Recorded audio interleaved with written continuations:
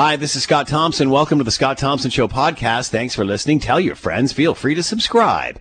Coming up on today's show, after skipping out yesterday, the Prime Minister in the House of Commons today to answer questions about the We Charity controversy. A new Ipsos poll says most Canadians want the Prime Minister to rely less on China. And we've seen a slight uptick in Canada of COVID-19 cases. Is this something to be concerned about, or just what we will see as we gradually reopen? It's all coming up on the Scott Thompson Show Podcast. Today on the Scott Thompson Show on 900 CHML. I'm Curtis Thompson, Scott's son. Can I apply for a government grant for a new set of bike tires? I'm burning up the black top. Welcome to the Scott Thompson Home Show. Here's Scott Thompson!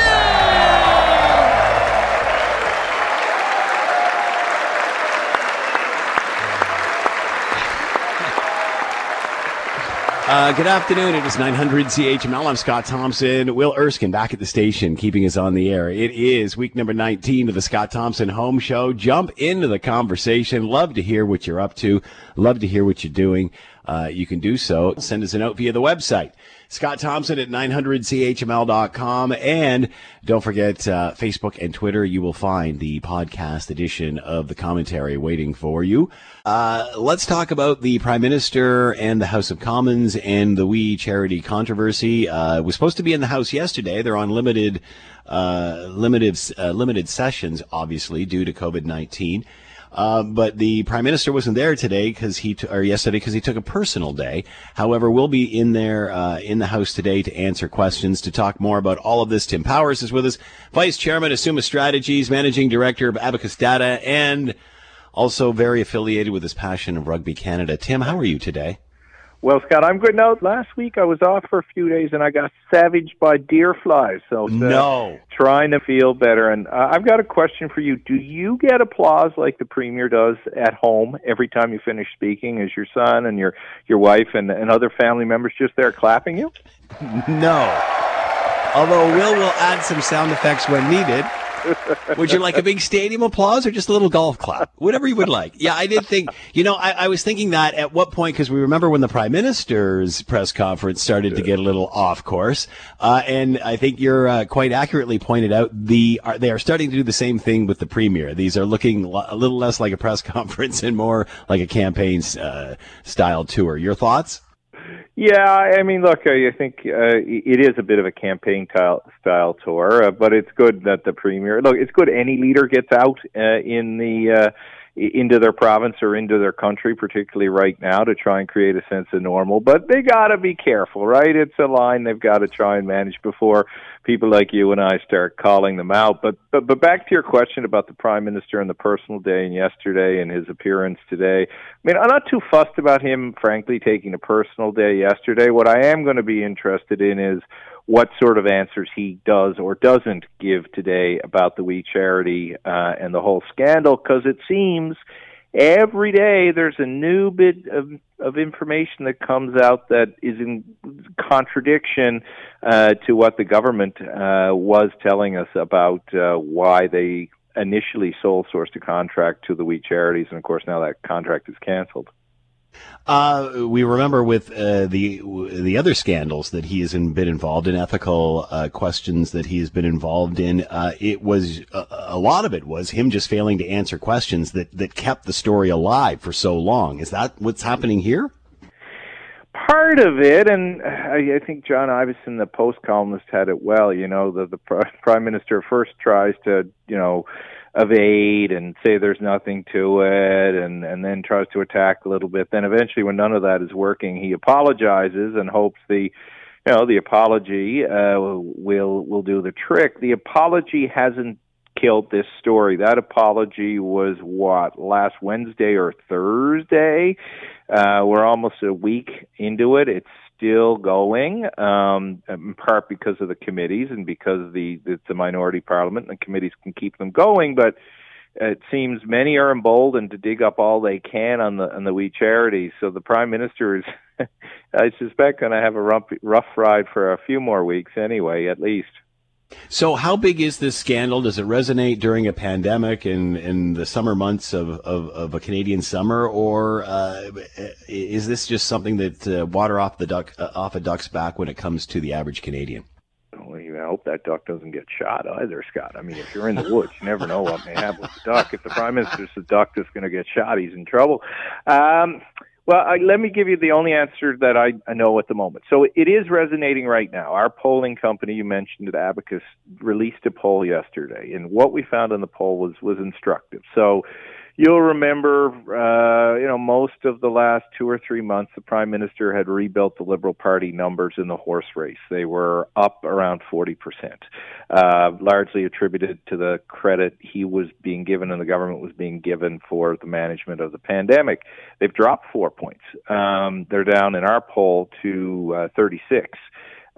His personal approval numbers have dropped. He's still in positive territory, but they dropped 5%. Government approval numbers all dropped. We asked some very specific questions about we found that at some level, 80% of Canadians are engaged in the story. 81 actually, 19 are paying no attention to it. Of that 80, nearly 50 are really engaged in it, and those that are really engaged in the story, of that, 53% believe that, they're believing the opposition framing that we was about helping government friends. 46 are of the view that no, the government was just trying to do its best and sole source the contract. Provide a sole source contract to make sure kids could get employment opportunities. But among Liberal supporters, we found there was disappointment about all of this. So it is having an effect right now, more than perhaps the government thought it would, more than maybe some of us analysts thought it would. But we're only at July 21st. There's a long time to go in the summer, thanks be to God. Can they ride it out? We'll see. As you mentioned, the Prime Minister apologized. Chrystia Freeland in the House yesterday again gave an apology for this. Is this a mistake or is this a choice? Andrew Scheer asked this, or presented this point, that this is a choice. This isn't a mistake. I mean, there should have been red flags here, no? Yeah, and look, there's more trouble to come, right? There's not that the ethics investigations ever amounted to anything, but you don't get investigated by the ethics commissioner simply because your partisan opponents have made, done good spade work to say you're engaged in skullduggery. You get investigated because the ethics commissioner, the independent officer of Parliament, feels that there's something that he needs to look at. So it's not just Justin Trudeau who's going to be investigated, it's Bill Morneau. Now, they don't really have any penalties, but to your very specific questions, look, I think it's important to say it's sorry, but it's like anything else. It's like my 4-year-old son who I told on the weekend, stop throwing sand. Oh, sorry, Dad. Oh, sorry, Dad. After about the 15th story, I wasn't really believing the stories anymore, and I was still picking sand out of my eyes.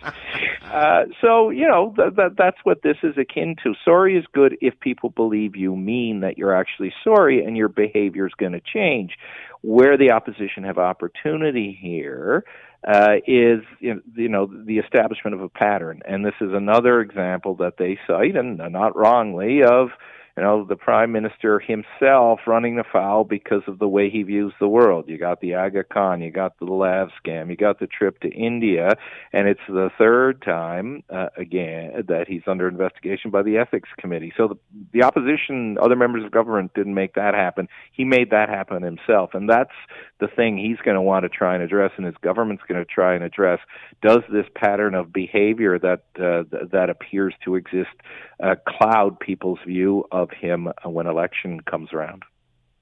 At the end of the day, is this bigger than, say, an SNC, Lavalin, Jody Wilson-Raybould scandal? It's a different topic. It's a different issue. Does that resonate? Because it does.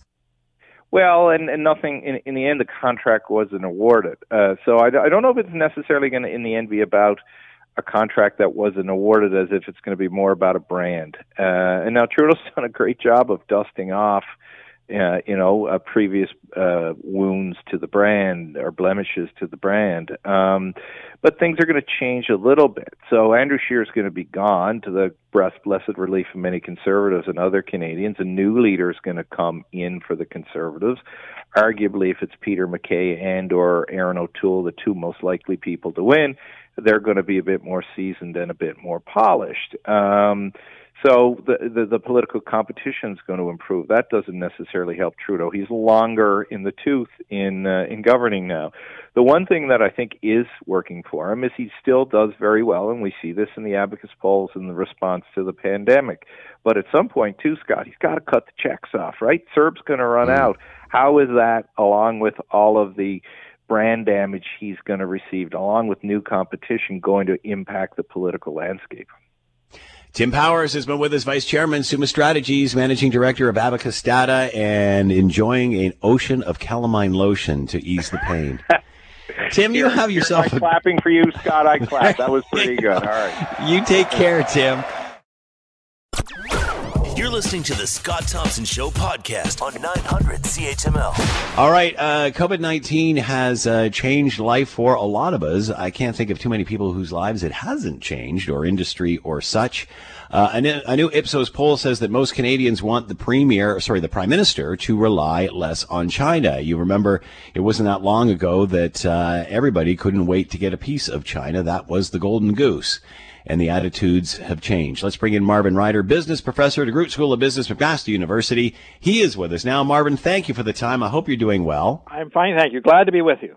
And Marvin, I keep forgetting to tell you this every time that I have you on, but we have enjoyed your preserves that I think you made these for us last year. Oh. I think I got the last year's version of your raspberry. Was that what it was? I haven't made raspberry yet this year, so it has to have been last year. Yeah.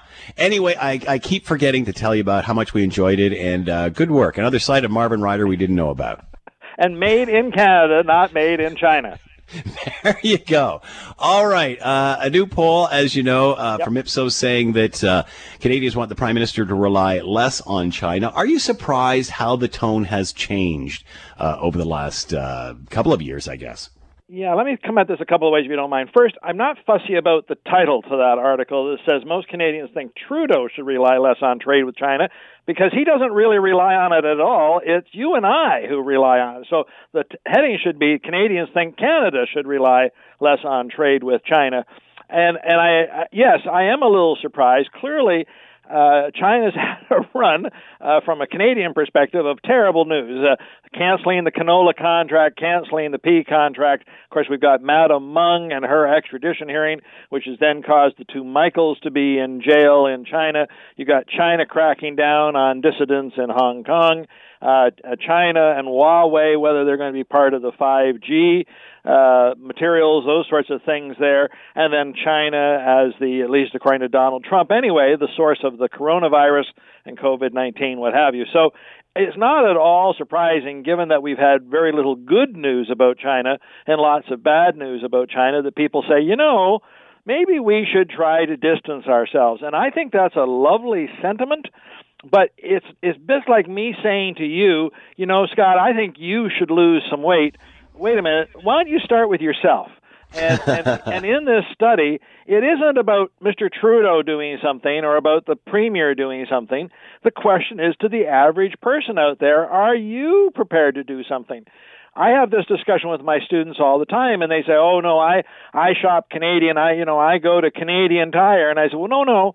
Canadian Tire is a Canadian retailer, but do you look on the shelf when you pick up a product to see where it's manufactured? Canadian Tire, and I don't blame them, they carry products from around the world. They source wherever they can. And what a retailer does is they put products on their shelves. Those that sell, they buy more. Those that don't sell, they don't buy any more of it. We vote with our dollars. This heading, again, bothers me because it seems to imply that Mr. Trudeau needs to take some action, whereas, in fact, it comes down to you and I. If we want to help stimulate the economy, we should make a point of searching out Canadian products, not just Canadian retailers, but Canadian products, and patronizing those. But I find when you actually ask people about putting in that kind of effort, they aren't willing to do it. Is that like asking them to stop shopping at Walmart? Yeah, or whatever it happens to be. You know, I've had people say, well, we need to patronize our local restaurants. Let's help out the local restaurants.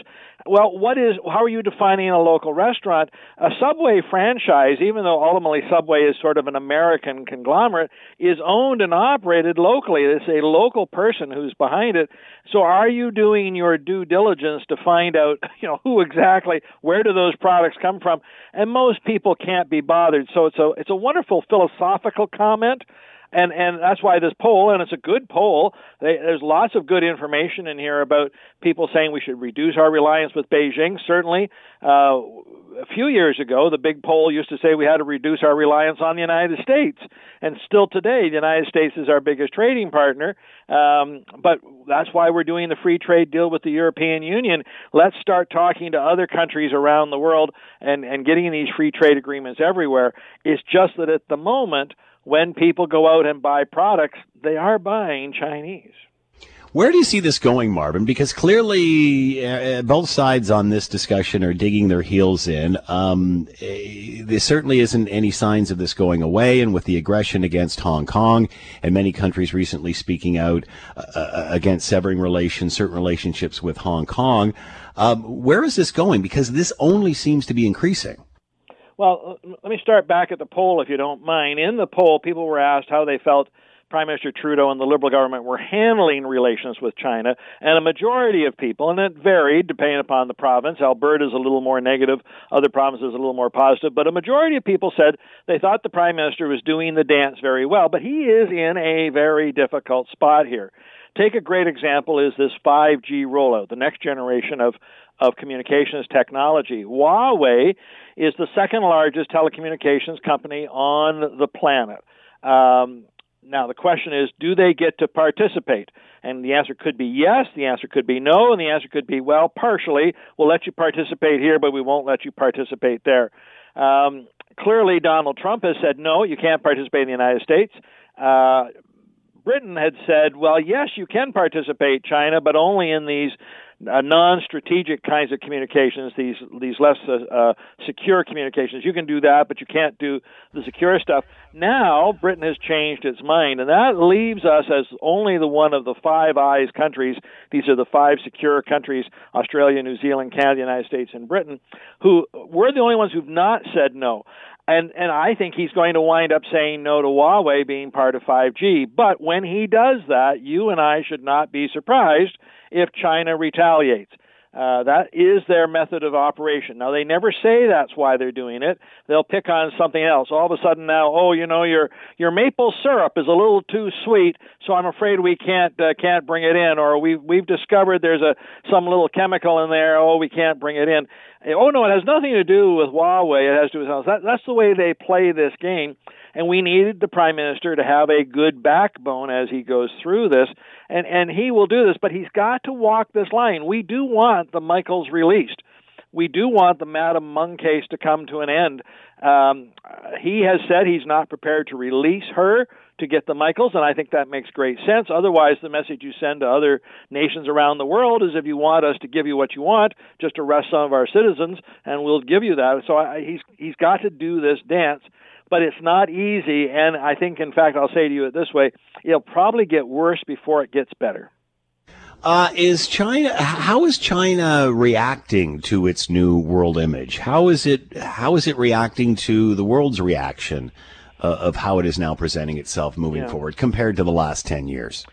Well, I have been talking about this for 15 years, that sometime in this decade, China will blow past the United States and become the dominant economic power in the world. And my question had been in the last 15 years, how is China going to handle that power? We know how America has handled that power. America's had this dominant economic power for nearly a century. They were not the dominant economic power in 1900, but at some point, in around 1930 or so, America went past Britain and became the dominant economic power in the world. And they have been a bit of a bully on the world market, no doubt about it. If you play the game the way America liked, they rewarded you, and if they didn't, they had their way of showing it. And the question was China going to do the same thing? Up until just recently, China has stayed in America's shadow, and on issues, take like North Korea, I would think China could have a key role in trying to shape North Korea. But they've said, no, United States, you go first, you handle it. That, you're the big daddy here. We don't know enough about this, and they've stayed on the back burner. But ultimately, when they become the dominant economic power in the world, they're going to have to start to step forward and show us how they're going to use the power. And to date, they've shown us that they're going to use that power in actually kind of nasty ways, behind-the-scene ways. And that's another reason why we haven't quite let them into all the clubs. For instance, we talk about the G7 nations, the 7 largest economies in the world, but there's a clear missing country there, and that's China. We're the 7th in that group of 7 countries, but honestly, we're about the 9th biggest economy in the world. China surpasses us, but they're not in the club. And why aren't they part of the club? Well, they haven't shown us that they're going to do this in some respectful manner. And I think that's an interesting question over the next decade. How is China going to handle this power? To date, they have been an even bigger bully than we've seen America in the last century, and I'm wondering if that's the new tone or whether they're going to have to mature with all that responsibility. Marvin Ryder has been with us, business professor at DeGroote School of Business, McMaster University. Marvin, as always, thank you so much for the time. Be well. I will. Let's bring in Matthew Fisher, fellow Canadian Global Affairs Institute and contributor to Global News. His latest commentary, the trade bonanza with China, a bust. Canada must look elsewhere. Matthew, thanks so much for the time. We hope you're doing well. I'm doing very well. Thank you. I was just talking with Marvin Ryder, business professor at McMaster University. We were talking about how the attitude towards China has changed. Are they aware that what they once had, they're slowly eating away at, that the world opinion is changing of them very quickly? Well, I think it's not even slow anymore, Scott. I think it's quickly eroding, and I don't think they give a damn, if you'll pardon my French. They don't really care. They seem insensitive. We saw this first with the South China Sea, with this brazen, huge land claim, and even perhaps before that with their treatment of the Tibetan Chinese and some of the things they tried on in Hong Kong. More recently, there's Hong Kong. There's their reaction to the Meng extradition process in Vancouver, which has been to kidnap 2 Canadians and also use trade, canola, pork, beef bans and partial bans and whatnot. And then the treatment of the Uyghur Muslims. And they have terrible relations now with Sweden, with much of the European Union, with Australia, with Japan over the East China Sea, and also over some trade matters. And they don't seem to care. They seem to just go on and on, offending everybody. The latest on the list would be India. Their relationship with India has always been a bit strained, but the club war, the war with stones and clubs up at the top of the Himalayas a few weeks ago, and it certainly looks as if it was a Chinese aggression, a Chinese attack that caused the mayhem up there. So all of these things indicate that China really doesn't care. I think it sees an opportunity with the coronavirus. So what we've seen in the last few months is an acceleration with the United States, for example, not being able to deploy one of its aircraft carriers for about a month or 6 weeks out of Guam, with American obsession with fighting each other over the coronavirus internally in the U.S. politically. And then Italy, France, Spain had very big problems with the coronavirus. All of these things have, in the Chinese view, I think, given them an opportunity to grab what they can when they can. And it worked with the South China Sea, Scott. So I think they're trying more. We're going to hear so much about China. I don't know if your listeners are already tired of China or not, but it is inevitable that we can't even predict what the issues will be, Scott, but we will be talking about outrageous actions by China for the next few years. It seemed that they weren't as insensitive as you put it in the last few decades. Will this new approach fail moving forward, or have they got to the point where we're big enough now, we don't care what anybody thinks, we've got the edge, and could we not see that coming? Well, I think it started a bit after the death of Mao Zedong. China, after that, took the line that they would be quiet while building up their economy. But since Xi was elected as the president a couple of years ago and head of the Communist Party, there's been a ruthlessness to the Chinese policy. His ideas about China as a great nation and what that means are much different. And the West, I still think, has some pretty good options, but we're not very good at piecing them together.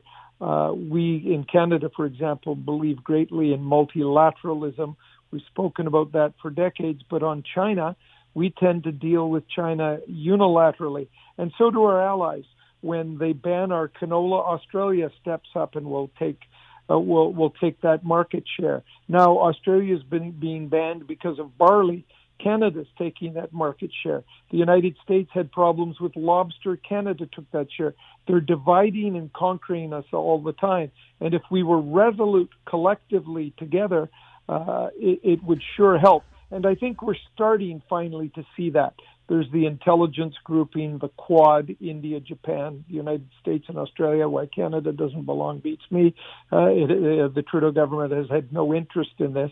But there's that, and also the European Union now is moving against China on a number of fronts, including Huawei and G5, which is also, Canada now is the outlier, the only major country that can't seem to make up its mind. Germany maybe is the other one, about Huawei. And if we are resolute and we hang together, China runs out of options because they're a trading nation and they're building their wealth on the backs of sales to countries such as Canada and many others. If we hang together, we can get things more on our terms. How does the Prime Minister square this circle? I mean, obviously he has been he's been taking advantage of opportunities there. We certainly know the position that John McCallum had and other members of his government. Your article says that the whole idea was a bust. The trade bonanza was a bust. Is this because the world was naive to think that you could hug the communism out of China, or is this because their position has changed, as you earlier suggested? I think it's a bit of both, but there was this idea in the West that if we traded a lot with China, they would see the advantages in treating people humanely. They would see the advantages of civic discourse, the rule of law. In fact, the opposite has happened. Every time they make a buck, they're even harder to deal with. And that presents a real conundrum for countries such as Canada and their allies. Right now, they're very emboldened. As for trade with China being a bust, that was the headline they put on the piece. And it's not so much as it's a bust as we are not getting the bonanza we expected. Yeah. We thought that this was the way to nirvana, that China would easily replace the United States as a big trading partner. The fact of the matter is the United States is still far, far, far more important to the Canadian economy than China is. And we have options to replace China in Asia alone, let alone doing more in Africa or South America or whatever. And in Asia, the Japanese, the Indians, the Vietnamese all want to trade much more with Canada. They want to literally double trade with Canada. There's Taiwan, of course, as well. And then smaller countries, Malaysia, Indonesia, the Philippines, South Korea has a very dynamic economy. We have all kinds of options in Asia, but our thinking, sort of like with the United States, and it's not just the government, it's business people, is it's easy. We'll just deal with the United States. We were a trading nation, but really with only one country. Now we seem to have thought, well, we'll be a trading nation, but really with only two countries.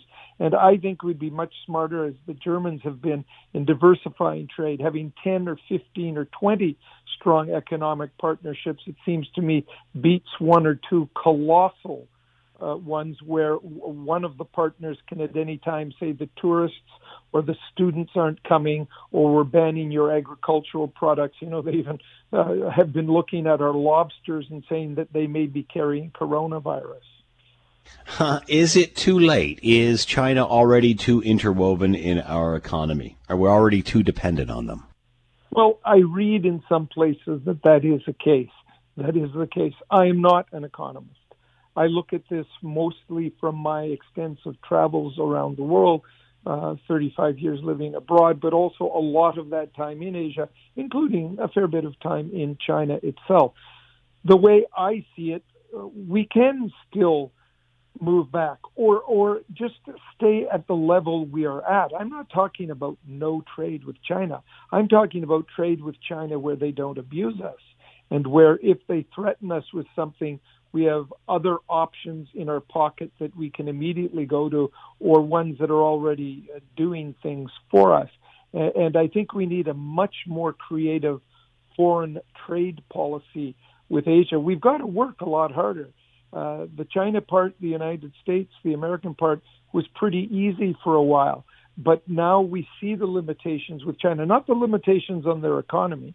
It is growing. It is going to be a huge, huge deal. But to think that we're going to get somehow a fair share or a bigger than fair share is, I think, madness. And we need to look at other options. The Canadian public, the IPSOS poll that's just been done with Global, shows quite emphatically that the Canadian public is way ahead of the government on this. That poll found 82% of Canadians want less trade with China. To me, an astonishing figure, 38% of Canadians want no trade with China. They want us to sever all the ties. Well, I think, although I'm not big on China at all, that that's too much. But it shows that the public feels much more strongly about this than the government. We've had fanboys. You talked about Mr. McCallum, who went to be our ambassador there, now Dominic Barton, our current ambassador. They're fanboys for China. They are very close to the Chinese. They think really it's madness to miss out on this opportunity, and they still hold a sway to a considerable degree in Ottawa. So do some of our big business groups. But it will change. It will change because our politicians in particular are susceptible to public opinion. We're going to have an election in the next 12 or 18 months.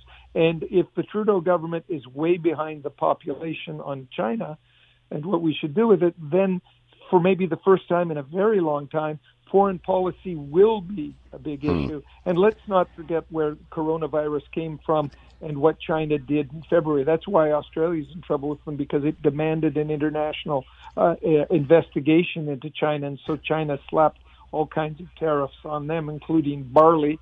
And then the Canadians, of course, immediately went and tried to get the barley thing for themselves. Matthew, I've got to stop it there. We're simply out of time. Matthew Fisher with us, fellow Canadian Global Affairs Institute contributor with Global News. And, of course, you can read us his latest column on our website. Matthew, thanks so much. Be well. You're listening to the Scott Thompson Show podcast on 900 CHML. We've been chatting a lot about, obviously, post-COVID-19 coming down the backside of the curve. Unfortunately, we're starting to see a slight uptick in parts of the country. 203 new cases in Ontario. That's the highest single-day increase in about 3 weeks. Only one death. That's the good news. And then, of course, overseas chatter of a vaccination. Let's bring in Redmond Shannon. Quick report here from our Europe correspondent for Global News on the developments yesterday regarding a vaccine. This one is standing out because of the partnership involved. Oxford University, a worldwide educational institute that everybody knows of with a great pedigree in research, teaming up with AstraZeneca, a major pharmaceutical company, and the UK government plowing in a lot of money into this vaccine. If this vaccine is mass-produced, has an advance order of 100 million doses. That's the population of the UK is 60 million. So that's almost 2 doses for every person in the UK should this eventually make the market. Yeah. Well, when it comes to side effects, some side effects were reported. In fact, quite a high proportion of people who were given this proposed vaccine said that they have fatigue or headaches. But paracetamol seemed to be enough to treat it. So quite relatively mild side effects, a small number of people reporting other small side effects too. But it seems like it's within the bounds of what's acceptable for a vaccine. All right, that's Redmond Shannon, Global News Europe correspondent, in regard to a vaccine information that came out yesterday. As I mentioned, a slight uptick in cases in Canada right now. Let's bring in Craig Jenne, Department of Microbiology, Immunology and Infectious Diseases, Department of Critical Care Medicine at the University of Calgary. Craig, thanks for the time. Hope you're doing well. Hi, yes, glad to be with you. How concerned are you about what we're seeing, not only in your province, but ours too, about an uptick? And again, this is post-reopenings. What are your thoughts? Yeah, I think now's the time to, maybe take note of these cases and start watching closely and unfortunately be ready to move back in if necessary with restrictions. So obviously we don't want to see cases climbing. The good news is they don't appear to be this doubling every 2 or 3 days, which is good. So this is a slower growth, but it is still going in the wrong direction. And the real fear is if we're seeing a small increase right now, where are we in 2 weeks or 3 weeks? As you point out, new reopenings come online. If we're already seeing a small uptick now, will these additional services and activities further drive those virus numbers up? Was this to be expected as we had a gradual reopening? I remember some experts saying that could be the second wave as the series of hot spots that come later on. Yeah, this is following so far exactly what we would have predicted. I think it's really important to keep in mind that although we did a fantastic job of flattening the curve, we unfortunately are unable to eliminate the virus entirely from the community. So as a result, there will still always be some level of viral transmission. And really the key is to identify where those events are, where that viral spreading is, moving quickly and hopefully get people into self-isolation and contact tracing before each of these little flare-ups becomes a big spreader event. Are you confident that we now have the supplies, whether it's PPE, whether it's contact tracing, that we have the systems in place that as these little flare-ups start, we can control them? Well, I think this is really a mixed bag of good and bad. I think we have the infrastructure in place. I think, and unfortunately here in Alberta, we're starting to see a little bit of shortage in technical skills or people that are able to run the assays. So we've gone from, during the peak of numbers here in Alberta, doing 3, 4, maybe 5,000 tests a day, to several days over the last week where we've been requesting to do more than 7,000 tests in a day. So this is pushing the actual limits of manpower we have here in the province, although the technology is in place. The other side is, although we have a fantastic, both in Ontario and in Alberta, contact tracing infrastructure that has worked extremely well, it's really critical to remember that contact tracing is efficient if the people that are infected have had relatively few contacts in the community. So when we were under a full restriction and really only essential services were open, it was fairly easy for people to tell the contact tracers who they may have come in contact with. I went to the grocery store and then came home, or I went to the pharmacy and then came home. Now with people going about lives in very much a normal fashion, taking transit, going to work, going shopping, maybe going to dinner after work, the amount of contacts that have to be followed up and the number of people they may not even know they came in contact with goes up dramatically. It makes contact tracing much more difficult. How do you explain the uptick that you're experiencing in Alberta, similar to what we have here? Is this as a result of reopening, or is this a result of people perhaps relaxing those good guidelines we've all been following for so long?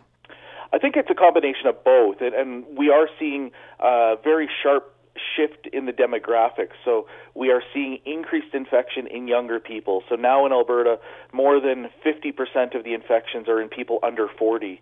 So this is suggesting that there is this relaxing of the guidelines. People are feeling as though if they get sick, they're not going to get that sick. But these are also very much the age groups that are going, for example, to the bars and pubs on a Friday night. And unfortunately, we are seeing viral transmission because of these. Although to some extent they are less susceptible to severe disease, they're not bulletproof. We've unfortunately lost Canadians that are under 20 to this virus. But more importantly, these are the people who are spreading the virus to our susceptible populations, and mostly by accident, but by no intent. But they pick up the virus somewhere at a social event and then do groceries a week later, and unfortunately can pass that on to, for example, a senior citizen shopping in the same store. How concerned are you, Craig, with the uptick in young people? Are they heeding the advice? Are they getting the message? I think They're getting the message, but I do think that we are seeing very measurable fatigue. And it's understandable. I think most of us would agree we are very tired of this physical isolation and very tired of these regulations. But we do have to realize that if we don't follow them, we're going to lose all of the ground we made up. And we don't have to look far. If we look at the United States, where people are not wearing masks, where people are gathering in large numbers at restaurants and bars and other social events, we are seeing their hospitals overwhelmed with patients. And even though the fatality rate in younger people is much lower, they still end up in the intensive care unit. They still occupy a bed. They still take health resources away from other people for arguably something that is fairly preventable. Obviously, we're seeing an uptick in these numbers and in certain parts of the country as well. At what point do we become concerned that, this is too much, too fast, we got to back it back down? Yeah, that's a great question, and I think unfortunately healthcare science might have a different number than what politics or community may have.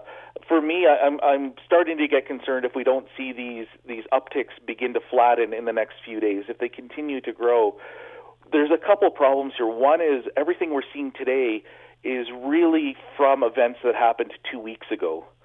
So there's this massive delay with the coronavirus. So people's activities 10 to 14 days ago are what is resulting in hospitalizations now. So the question is, what are people's activities today going to mean in 2 weeks? So if numbers continue to go up, we need to be able to act, and we need to be able to predict the future.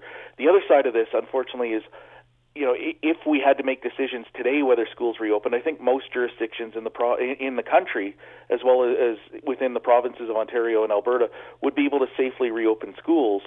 If, however, we keep this uptick over the next 6 weeks before September 1st, we may have a much different situation with can we reopen schools and can we go about our lives as normal when summer vacation is over. Craig, we're certainly hearing a lot about bars and just as you said, with the younger demographic and such. Is there a way to safely keep bars open, or is this just an accident waiting to happen?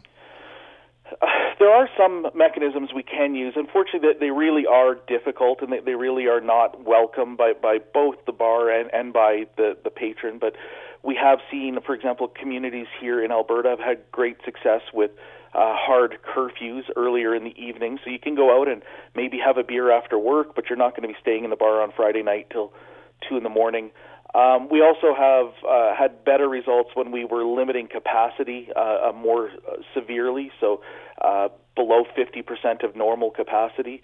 In Alberta, we've backed off on those regulations, and we've now stated as long as tables are a certain distance apart, you can still have people within the establishment. So we need to reduce overall capacity.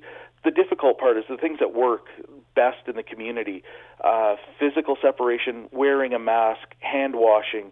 These really are not practical in a bar. I think we would all agree it's very difficult to wear a mask if you're headed out for a couple drinks with your friends. So they're almost mutually exclusive. The really protective things we know work in the community often don't work well in a bar or a restaurant.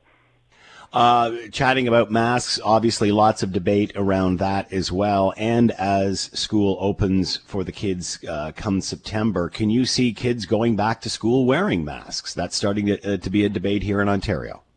I think it's going to be very difficult. The catch is, even if we can get half the kids to do it, that's still half of the people that may not be spreading the virus. So I think we have to look at it.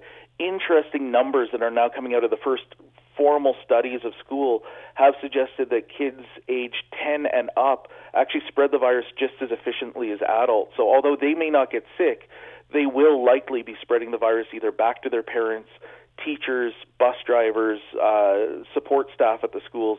They could all be at risk if the students become infected. So again, there's not a huge panic about student health, although again, they're not all protected. Some have very adverse infections, but they can very easily pass the virus on just as well as adults can. So this is going to be something that will be very difficult to control. And I'm not sure with schools in Ontario, but in Alberta, the classrooms are so full to begin with. I honestly have no idea how we will ensure physical separation between kids, especially at the primary school level. Do you think, in one sense, September is very close. In the terms of a pandemic, it's a long ways away. When do you think we will know more of what we can do come September, come the first day of school? Will it be 2 weeks out, a month out? Yeah, I think we're going to start to see some concrete plans come in early August, so about a month out.